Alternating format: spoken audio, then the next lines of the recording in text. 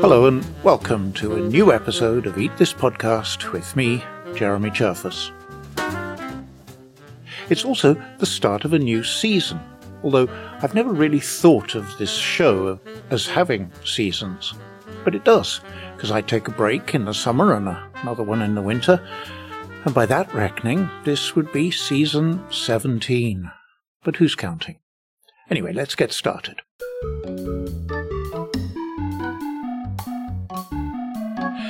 Thanks to the go-getting enthusiasm of the Food and Agriculture Organization of the United Nations, the world feasted on the International Year of Quinoa in 2013. We were nourished by the International Year of the Potato back in 2008. Pulses had their place in the spotlight in 2016, along with rice in 2004. And now we've stepped across the threshold of the International Year of Fruits and Vegetables. So new and shiny, it doesn't even have a Wikipedia page. Yet. Now, I don't want to be too negative here, although my gut feeling is that these international years of this and that don't actually change very much. But let's just give them the benefit of the doubt and see what this particular year is about. Immediately, I foresee problems. Fruits and vegetables. Is this going to get us into a fight over whether a tomato is a fruit or a vegetable? Off I go to check the official website, and luckily there's an official definition. What are fruits and vegetables? FAO asks, and replies, fruits and vegetables are considered edible parts of plants, e.g. seed-bearing structures, flowers, buds, leaves, stems, shoots, and roots, either cultivated or harvested wild, in their raw state or in a minimally processed form. Fine. But if you think about it, edible parts of plants, that's almost everything. So the definition helpfully excludes lots of things explicitly. Starchy roots and tubers, that'd be potatoes, sweet potatoes, and cassava, but not their leaves, which may be eaten as vegetables. And pulses and cereals, unless they're harvested immature, so that's your green beans and your baby corn. It also excludes nuts, seeds, and oilseeds, medicinal herbs and spices, unless used as vegetables, stimulants such as coffee, tea, and cacao, and processed and ultra-processed products made from fruits and vegetables. So that's your plant-based burger out of the list. And it specifically excludes ketchup, which offers a great starting point to enter the wacky world of fruits and vegetables. The FAO says that ketchup is specifically not a vegetable. But if you're of a certain age, you may remember Ronald Reagan's dastardly efforts to have ketchup classified as a vegetable. But you'd be misremembering. Long story short, budget cuts in the early 1980s reduced the funding for school meals in the US by about 25%. But the lunches still had to provide a mandated level of adequate nutrition. So the Food and Nutrition Service came up with a proposal to let schools substitute items that met nutritional recommendations and guidelines. The service's report said that school lunches could credit a condiment, such as pickle relish, as a vegetable. End quote. The report did not mention ketchup.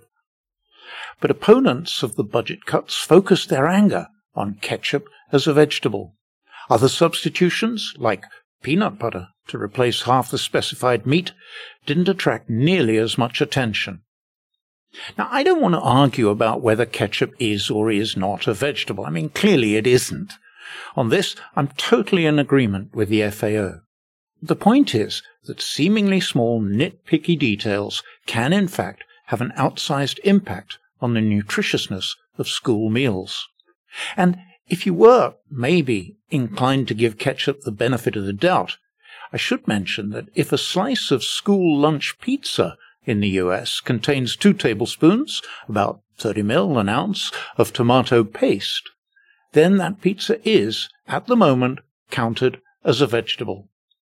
Efforts to double the minimum amount of tomato paste for pizza to in fact become a vegetable were roundly defeated in 2011.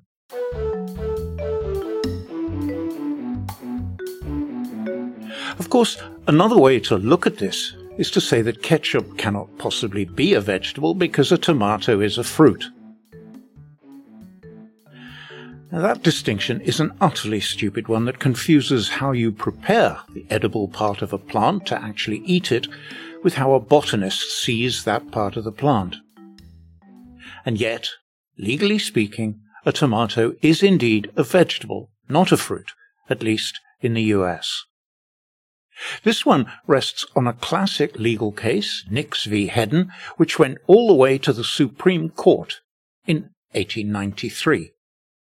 The problem was the Tariff Act of 1883, which levied a tax on imported vegetables, but not on imported fruits. John Nix, a big importer of fruits and vegetables, sued to get back the tax he'd been forced to pay on tomatoes, which are indeed fruits, botanically speaking. Both sides, for the plaintiff and for the defense, relied extensively on dictionary definitions. Against the plaintiffs, tomato as a fruit, were ranged the defence's pea, eggplant, squash, and pepper, all botanical fruits that are unquestionably vegetables.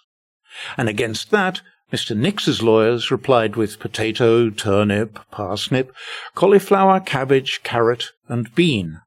Whether you think they're vegetables or not, they're certainly not fruits.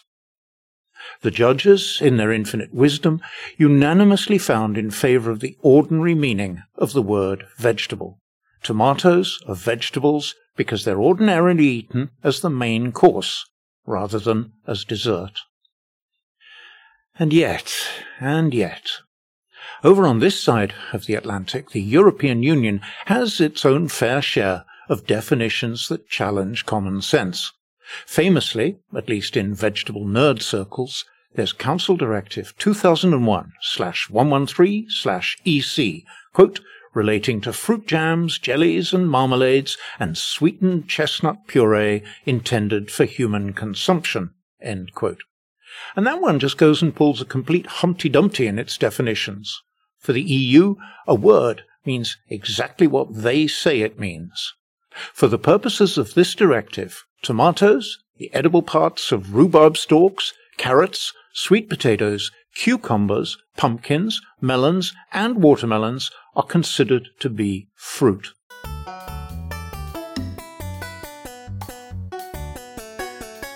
The first 3, not counting tomato, are of course not even botanically fruits. But other than in EC directives, when are carrots and sweet potatoes fruits? Well, there's carrot halva and sweet potato pie. How you prepare it and how you eat it is, for me and I'd hope most sensible people, the key difference between a fruit and a vegetable. But it really isn't a hill I'm prepared to die on. Mostly, those discussions seem to me to be an opportunity for the expression of unlimited pedantry. It's a good thing the FAO excluded nuts, seeds and oilseeds, because nuts provide even more opportunities for fake confusion. Just recently, I came across this prissy sentence. Peanut butter, the everyman staple, which contains neither butter nor nuts, peanuts are legumes, originated as a health food of the upper classes. I just wonder, was the author especially proud of that? Or was it forced on him by the fearsome fact-checkers of the New Yorker? And if so, where were they on that everyman? I mean, I know lots of women who like peanut butter. Still, the pointless discussions rage on. Nothing, it seems, will ever settle the essential is X a fruit or a vegetable question to anybody's satisfaction. Take avocados. Vegetable, right? At least as far as the Supreme Court might see it. But on a trip to Indonesia a few years ago, I was offered an avocado milkshake at one of our meal stops. Nothing ventured and all that, I tried it. Absolutely delicious. although the additional sugar might have had a little to do with that.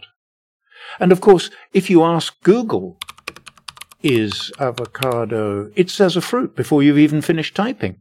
A berry, in fact, just like a tomato. And bananas are berries too.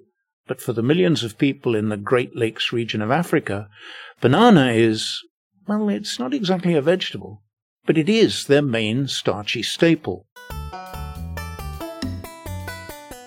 Moving on from actual botanical fruits, consider what the EU calls the edible parts of rhubarb stalks.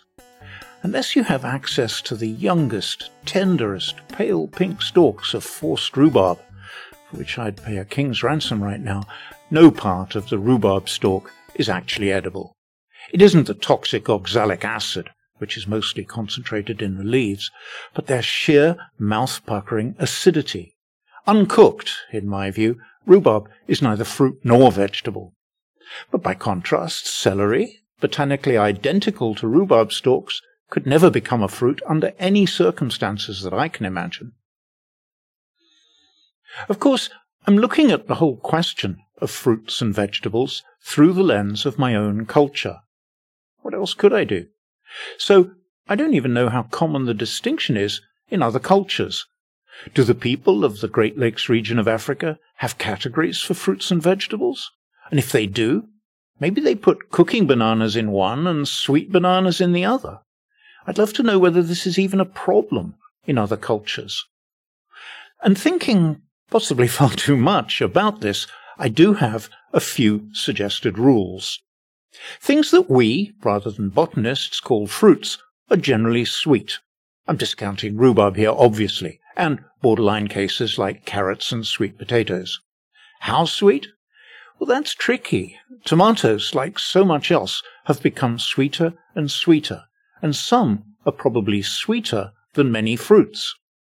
Edward Baer, the editor of the wonderful Art of Eating newsletter, has exquisitely refined taste, and he says that if a tomato were as sweet as a fully ripe Comus pear, presumably we wouldn't like it. I'm not so sure, but presumably we wouldn't consider it a vegetable either. And boiling an onion in sugar syrup to make so-called onion jam doesn't somehow turn a vegetable into a fruit. Things we call fruits are generally, but not necessarily, botanical fruits. Aside from rhubarb again, I'm thinking of things like yacon and jicama, maybe sugarcane stalks. Not your average fruits, I agree, but definitely fruity. But things that botanists call fruits are actually much more likely to be known as vegetables, not fruits. And vegetables take in many, many more edible parts of plants than fruits. I hope that settles it, once and for all, but I doubt it. As for the FAO and the International Year of Fruits and Vegetables, I don't suppose it'll do any harm. I can't find any evidence that any previous international years of this or that achieved anything that couldn't have been achieved without an international year. I mean, I have a gorgeous coffee table book on potatoes that was published for that year, but it could have been published at any time. Maybe the international year is like a temporary dose of fertilizer for the money tree. I am, of course, very grateful to the FAO for giving me a topic for this first podcast of the new year and a new season. There'll be fruit, there'll be vegetables, but there'll also be animal foods, culture, history and anthropology, and anything else that takes my fancy. Or yours. Drop me a line, jeremy@eatthispodcast.com or eatpodcast on Twitter, if there's anyone you think I should talk to or anything you would like me to take a look at. My thanks to everyone who helps to support the show by giving it a good rating, by recommending it to a friend, by a direct donation at eatthispodcast.com/supporters. I'll be back in a couple of weeks, and don't forget to sign up to get Eat This newsletter in the gap between podcast episodes. Till then, goodbye, and thanks for listening.